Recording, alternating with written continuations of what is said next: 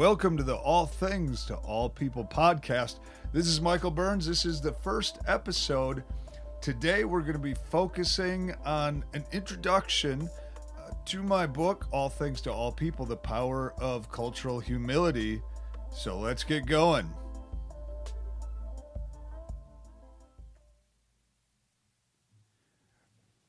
Good morning. As I said, this is Michael Burns, and this is, it's my first episode of the podcast. And let me explain a little bit about what I'm going to be doing, because I think this is not going to be a typical or normal type podcast. My main function is as a biblical teacher, and I write a fair amount of books as well, as really an outlet and further venue context, if you will, for biblical teaching. And so over time, as I travel around and I teach in other churches and go places, I have a lot of people ask me about audiobooks and, are those available? And for some of them, they are. For some of them, they are not yet. And so we had talked about working on those and getting the audiobooks, especially for my newer books, out. But at the same time, I had a lot of people talking to me, and we'd been kicking around the idea of different iterations and different looks for a podcast and different ideas there. And so I started to kind of put those two ideas together and said, let's do a podcast that's kind of half podcast and half audiobook. And so we're going to try it and see how it goes. As we begin here, I want to give a shout out to my friend Erin Miner. She put together the cool beat, which you'll hear kind of at the beginning and end of the podcast, kind of our theme song. She made the original beat, so I appreciate that. So what I'm going to do here is this will be, at this point, a weekly podcast, and this thing will definitely, I think, evolve as we go, and we'll add to it and bring in some new elements. I may occasionally have some guests and discuss what we're doing that week with them. But for the most part, what I'm going to try to do is, again, here's the half audio book part. I'm going to read through a portion, probably a chapter, an episode, each week, and we'll go through that chapter. And I will stop every now and then and maybe talk, add something, add a thought that comes to mind, or maybe I won't. We'll just, maybe I'll go long stretches where I just read it, and we'll go from there. And so today we're going to start with All Things to All People.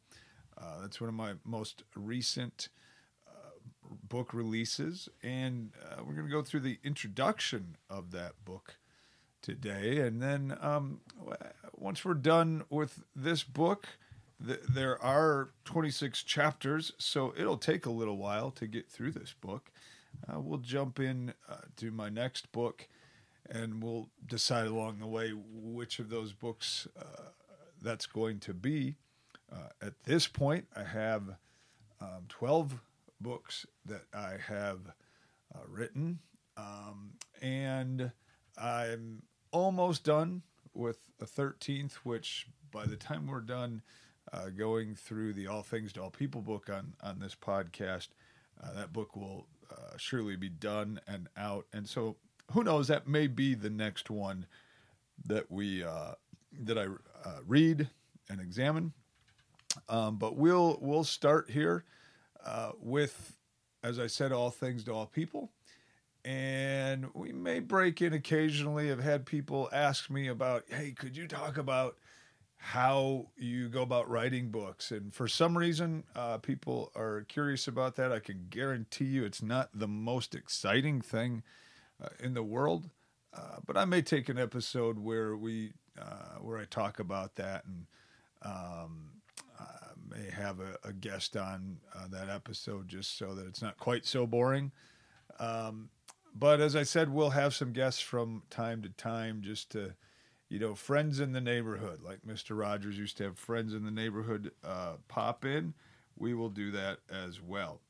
So without further ado, let me stop babbling here, and we'll get into the All Things to All People introduction.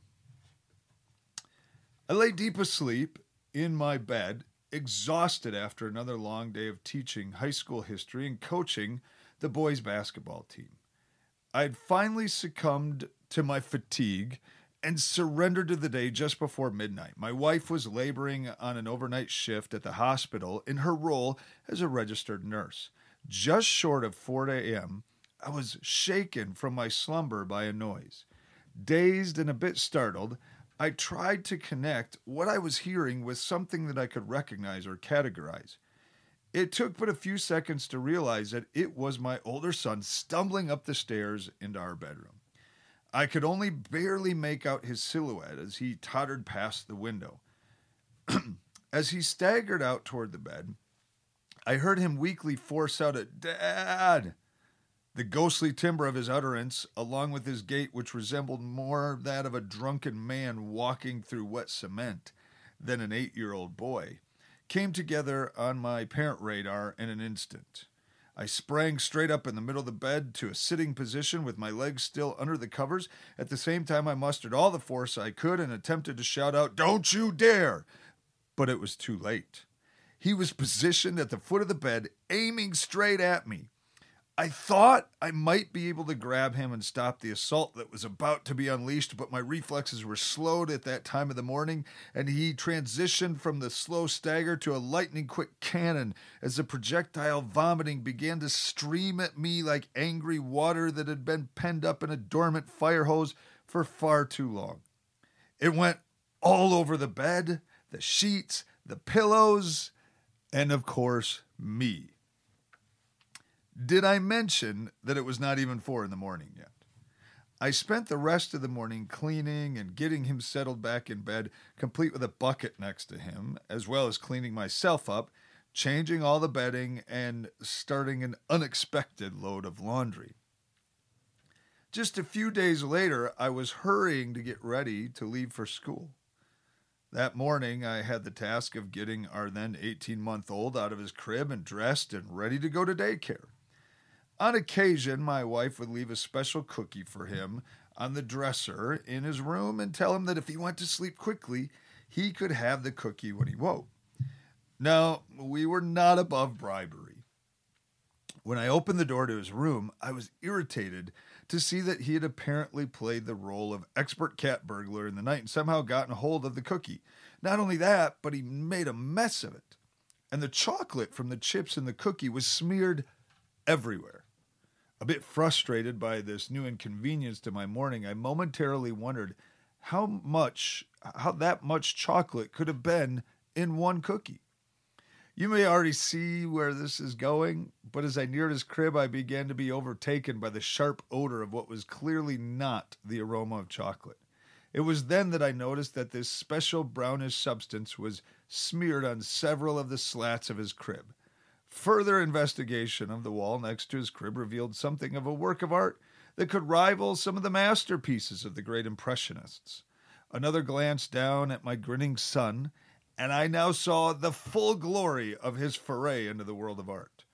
His organic brown paint had leaked out of his diaper, and he had not just worked on the wall, but perhaps his magnum opus of finger painting was all over the sheets of his crib.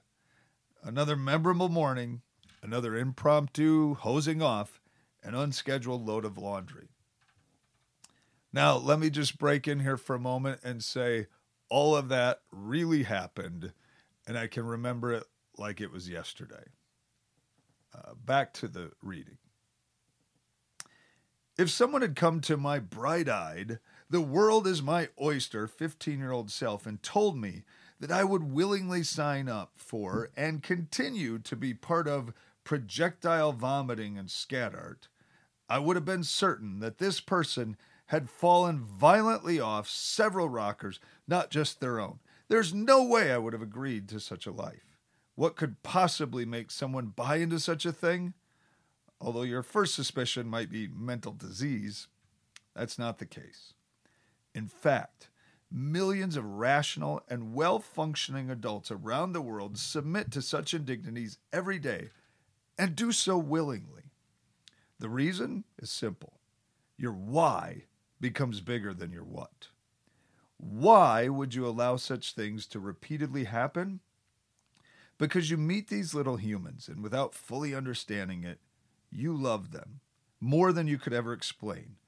You're willing to lay your life down for them. That is your why. And that why becomes far greater than heat-seeking vomit or little pants full of human mud could ever be. You are willing to deal with an unbelievable and unfathomable amount of what's because the why has become so overwhelming.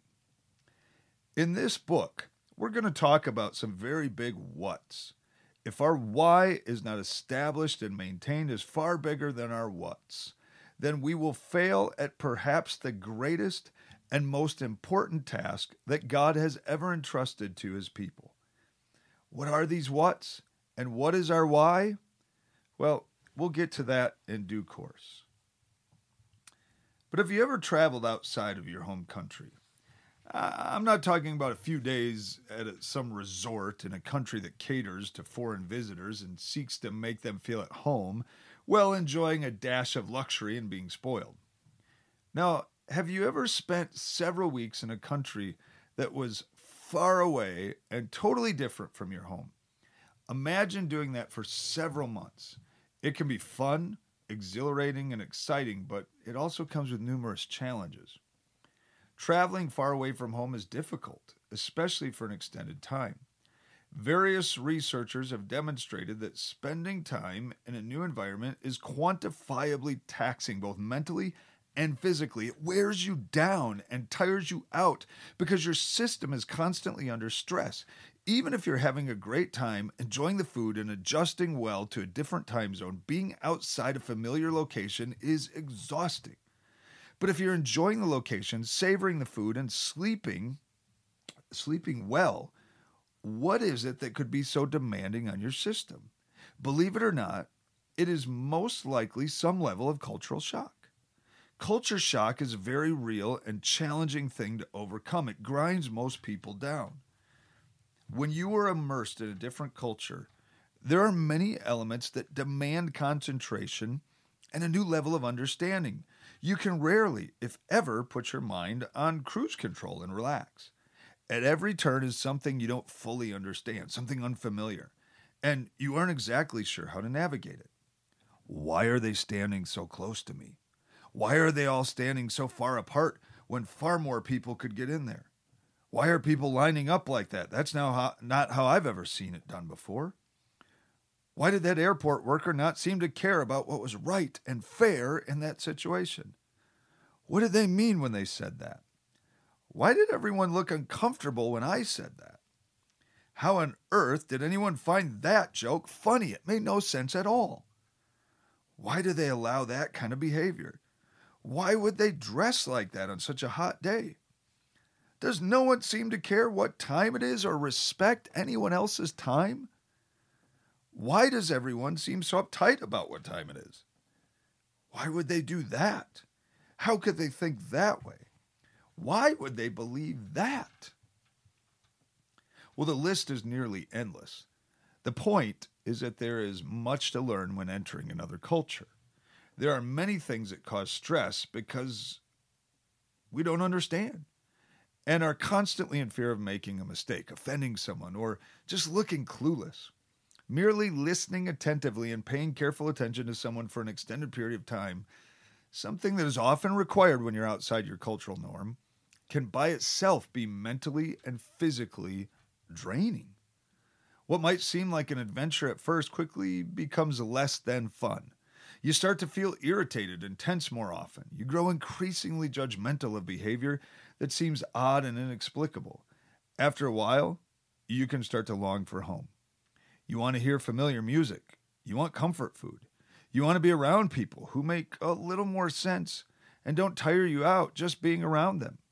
We have a term for that feeling in my country. We call it homesick. What it actually is, though, is culture sick. We want to be home because we want to be surrounded by a culture that's comfortable, that makes sense to us, and that we know how to navigate with little effort or thought. I've traveled extensively outside my own culture in the last decade or two, and I enjoy the adventure and excitement of interacting with other cultures and new parts of the world. But I would be lying if I said it wasn't exhausting at times. I found places that I visit regularly that are still different, but close enough to my cultural comfort zone that they feel pretty comfortable and have become a home away from home. But even in those places, after a while, I found myself longing to be back at home, surrounded by what I know best. Those feelings come on even quicker when I'm traveling in a place with cultures that are profoundly different from my own. Learning the customs, picking up on what things mean and what's going on, trying to make sure I don't do something offensive. I love it, but even so, it's taxing. I'll break in here for a moment into the reading and simply say I've had a number of people ask me about that point of, well, what's the home away from home for you? Where are those places? Where are your favorite places to visit? And I don't want to be too specific here because I don't want to get in trouble with anyone, but I'll simply say probably at this point it would not be a big surprise to anyone who knows me that well to say that a place that's really become a home away from home for me would definitely be the country of South Africa. When we're over in Africa or even Southern Africa, limited to that region, I love all the places there, but definitely if I'm in another country and I return back to South Africa, it feels very much like I'm at home at this point, and it's one of my favorite countries to visit. So there you go. Let's get back to the reading.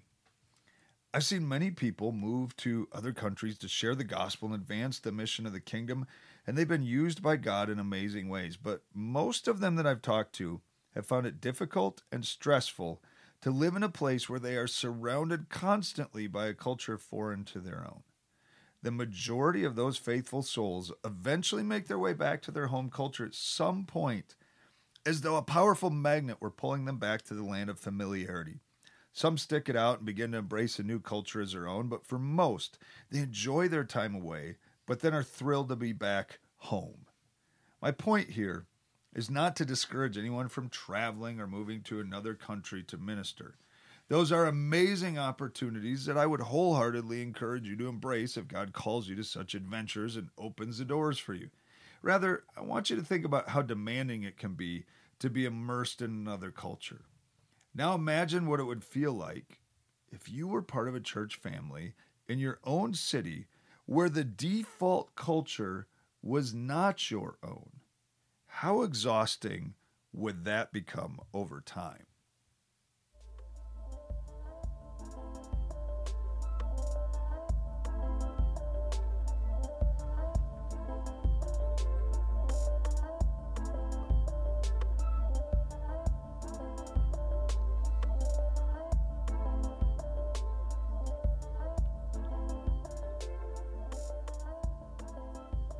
So let's continue reading here. We're still in the introduction of All Things to All People, working our way through the idea of cultural humility and laying out some of the basic parameters as we get into the topic in the book of All Things to All People. So let's pick back up with the reading here. Cross-cultural encounters are difficult. There's really no way around that. And if we are truly embracing the gospel of Jesus Christ, our lives will be cross-cultural affairs. They just will. In this book, I'll make the case that the gospel itself involves the call to gather up people under the rule of Jesus, the King, from every people group and culture.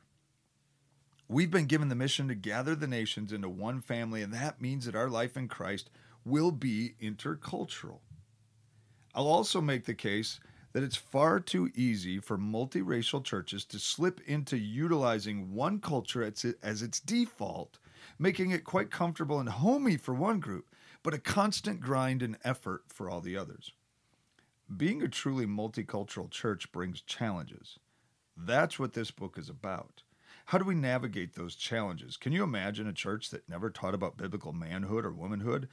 How about a church that never mentioned, taught, or gave any attention to the topic of marriage? A church that held no marriage retreats, never did pre-marriage counseling, never mentioned the subject of marriage or married life from the pulpit, and skipped over biblical passages focused on marriage or applied them to other topics. What would the state of marriages in that church be? I think it's safe to say it would be abysmal. But what about the body of Christ, which should be full of people from varying backgrounds, perspectives, ethnic groups, nations, and cultures? In your time as a Christian, how many sermons or teaching days have you heard that walked the church through the challenges of cross-cultural living or intercultural communication? How many lessons have focused on the many scriptural passages that teach cross-cultural competency and how to navigate these difficult issues within the body? The more diverse a group is, the more difficult it will be to find unity and harmony. That is as true in Christ as anywhere else. It would be easier to join a church that is culturally homogenous, where everyone's culture was strikingly like your own. That's far more comfortable. Therefore, there will be a consistent and strong pull on a diverse church to break into more comfortable groups of like-minded folks. It's simply naive to claim anything other than that. And this is where it gets serious. Throughout recent history, at least in my country, the United States of America, there have been many attempts at multiracial and diverse churches. Many of those groups have prospered and multiplied quickly. At least they did so for a time. They heard the call of Christ to gather the nations and they answered it. But history also shows that most of those groups crumbled within a generation or two and either disappeared or went back to segregated groups. There were brief moments of multiracial churches in the 1700s in the United States that included African American preachers, such as the Baptist William Limon and the Methodist Henry Evans. But most of the diverse congregations were limited to blacks and poor whites and were still typically dominated culturally by whites. But these efforts quickly faded by the Civil War, and there's little to no evidence that they extended beyond those two racial groups. Following the Civil War, there was a brief appearance of interracial churches, but most whites found that unacceptable, and even those who did not rarely fully accepted their black co-members as true equals. These post-war groups eventually separated the races in all areas of church life, including seating, and it wasn't long before most parted ways altogether. This phenomenon really began in 1787 when Richard Allen and Absalom Jones left the Methodist Episcopal Church and would eventually form the African Methodist Episcopal Church, or the AME. But the process of interracial groups splitting into separate organizations continued through the post-Civil War generation. The Congregationalists were the last major group to resist that split, but they eventually gave in and split in the 1880s. In the early 1880s, a movement in the Midwest of the United States called the Evening Light Saints began in earnest with a heart toward gathering the nations into one multi-ethnic community. This movement would eventually come to be known as the Church of God, and they embraced a non-denominational instinct, though they would eventually become a denomination. Their early leader was a white minister named Daniel Warner. He formed a powerful partnership with AMA preacher Julia Foote. This movement was deeply committed to racial reconciliation and was so countercultural that they faced intense opposition, including one of their camp meetings in Alabama being dynamited in the late 1890s. Now I got to break in right here and say, that's serious. It's one thing to oppose a group. maybe even protest them or throw some bottles or fruit or something through the window. But when you're throwing dynamite, wow, that is intense. But let's get back to the reading here. In the early 1880s, a movement of the Midwest. You know what? I already read that part. That's what happens when you look away from what you're reading and you start to talk. And then you go back and didn't put your finger in place of where you were. So let's actually pick up now where I left off. We left off at the dynamite. That's right. Following Warner's death, other Church of God preachers began to back off the message of racial and cultural solidarity, especially in areas of evangelism, fellowship, and marriage. By 1909, congregations in Pittsburgh and New York split racially, and most of their churches soon followed suit. To this day, the Church of God can still claim to be more diverse than most denominations, but it's largely a false diversity as most of its congregations are segregated into one race or another.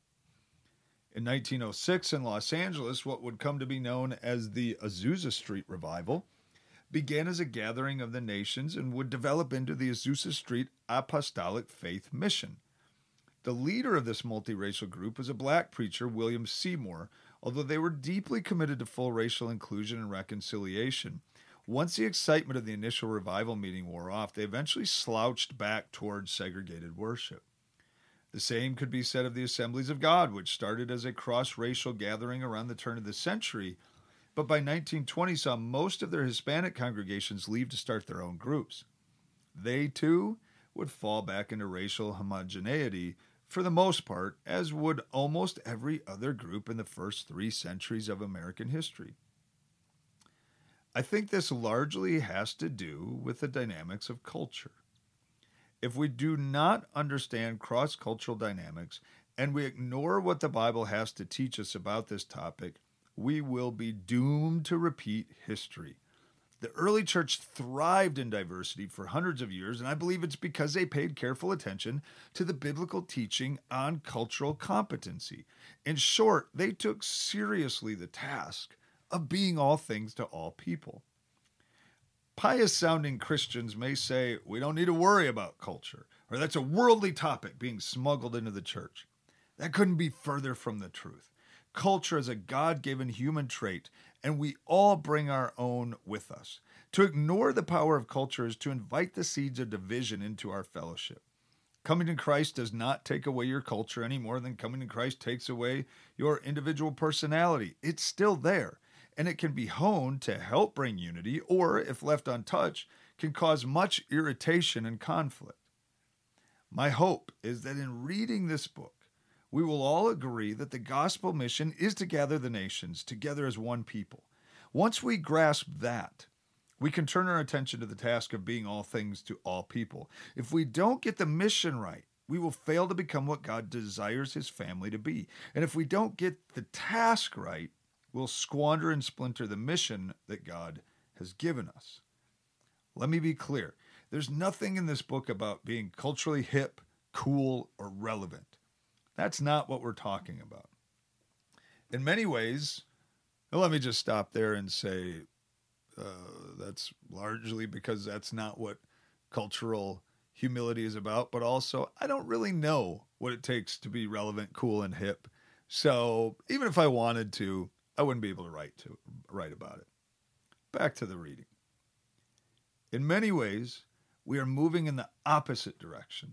Typically, those who are obsessed with being relevant to the culture are picking one segment or target audience and attempting to be relevant within the context of that microculture.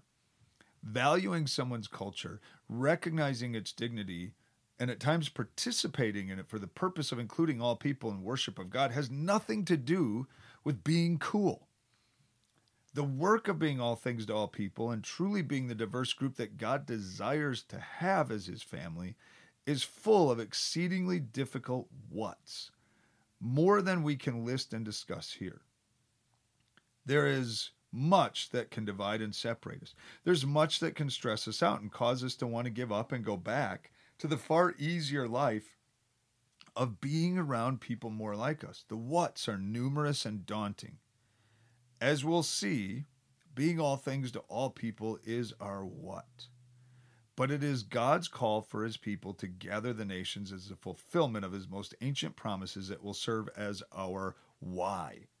It is this mission to gather the nations and the task of making the church all things to all people that are not only our why and what's, but will be the focus of this book, All Things to All People.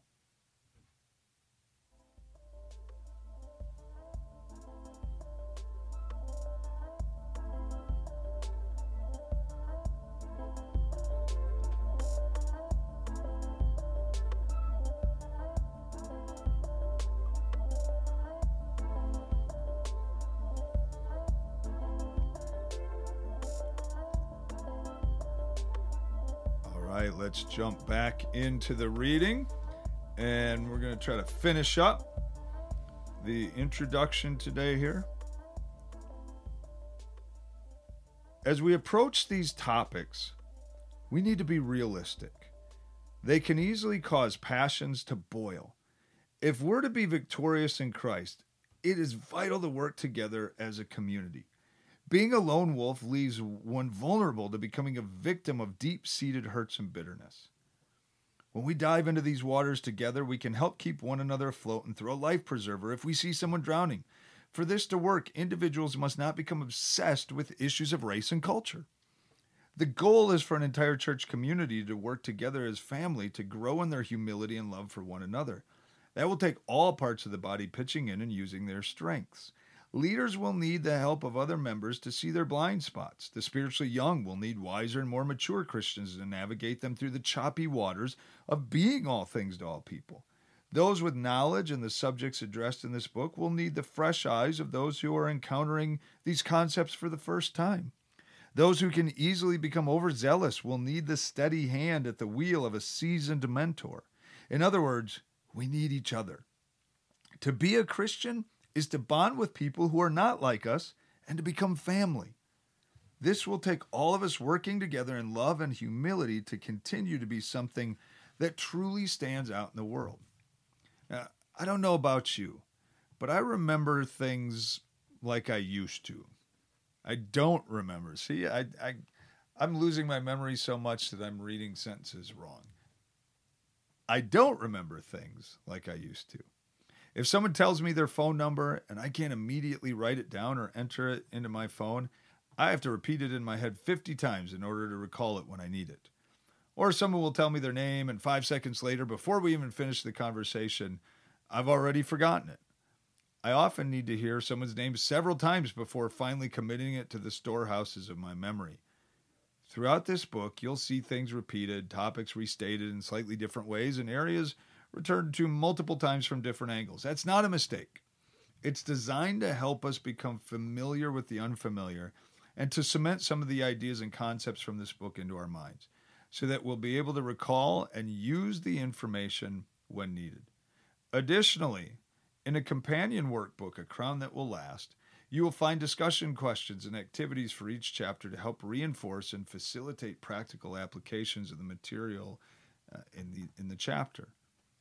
These activities are designed for groups and churches to go further in their understanding and begin to weave the concepts of cultural humility into their community life. Finally, before moving on, I want to finish the introduction with some important definitions that will help ensure that we are operating with the same word meanings. And I'll just go ahead and read these definitions that finish out the chapter. Culture: a group of people who share a similar learned set of customs, beliefs, values, arts, and social institutions, social practices, assumptions, traditions, and way of thinking. Ethnocentrism: evaluating and judging other cultures according to preconceptions and assumptions that the standards and norms of one's own ethnic group are ideal and superior. Bias: it's prejudice in favor of or against a person, group, or thing, typically in an unfair manner. Bigotry is the intolerance of a group, creed, opinion, belief, lifestyle, or worldview other than one's own. Whereas prejudice is a feeling, bigotry is putting that feeling into action.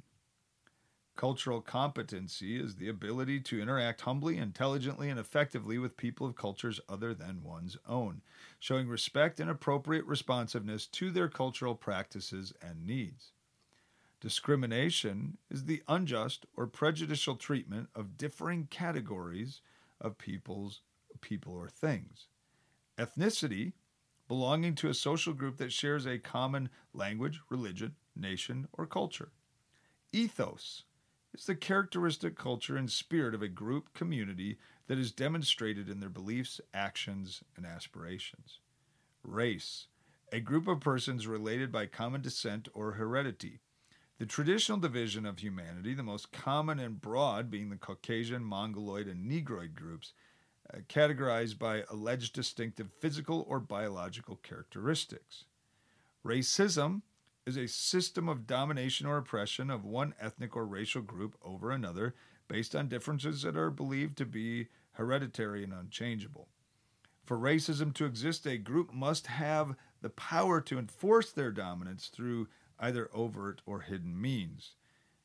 Prejudice is a negative or unfavorable opinion or feeling formed about another based on preconceived notions rather than fact, thought, or reason. Well, that wraps up the first episode of the All Things to All People podcast. I hope you enjoyed it, got something out of it, and we will see you next time, where we will pick up in chapter 1 of All Things to All People and talk about the purpose being image bearers. Thanks, and we'll see you next time.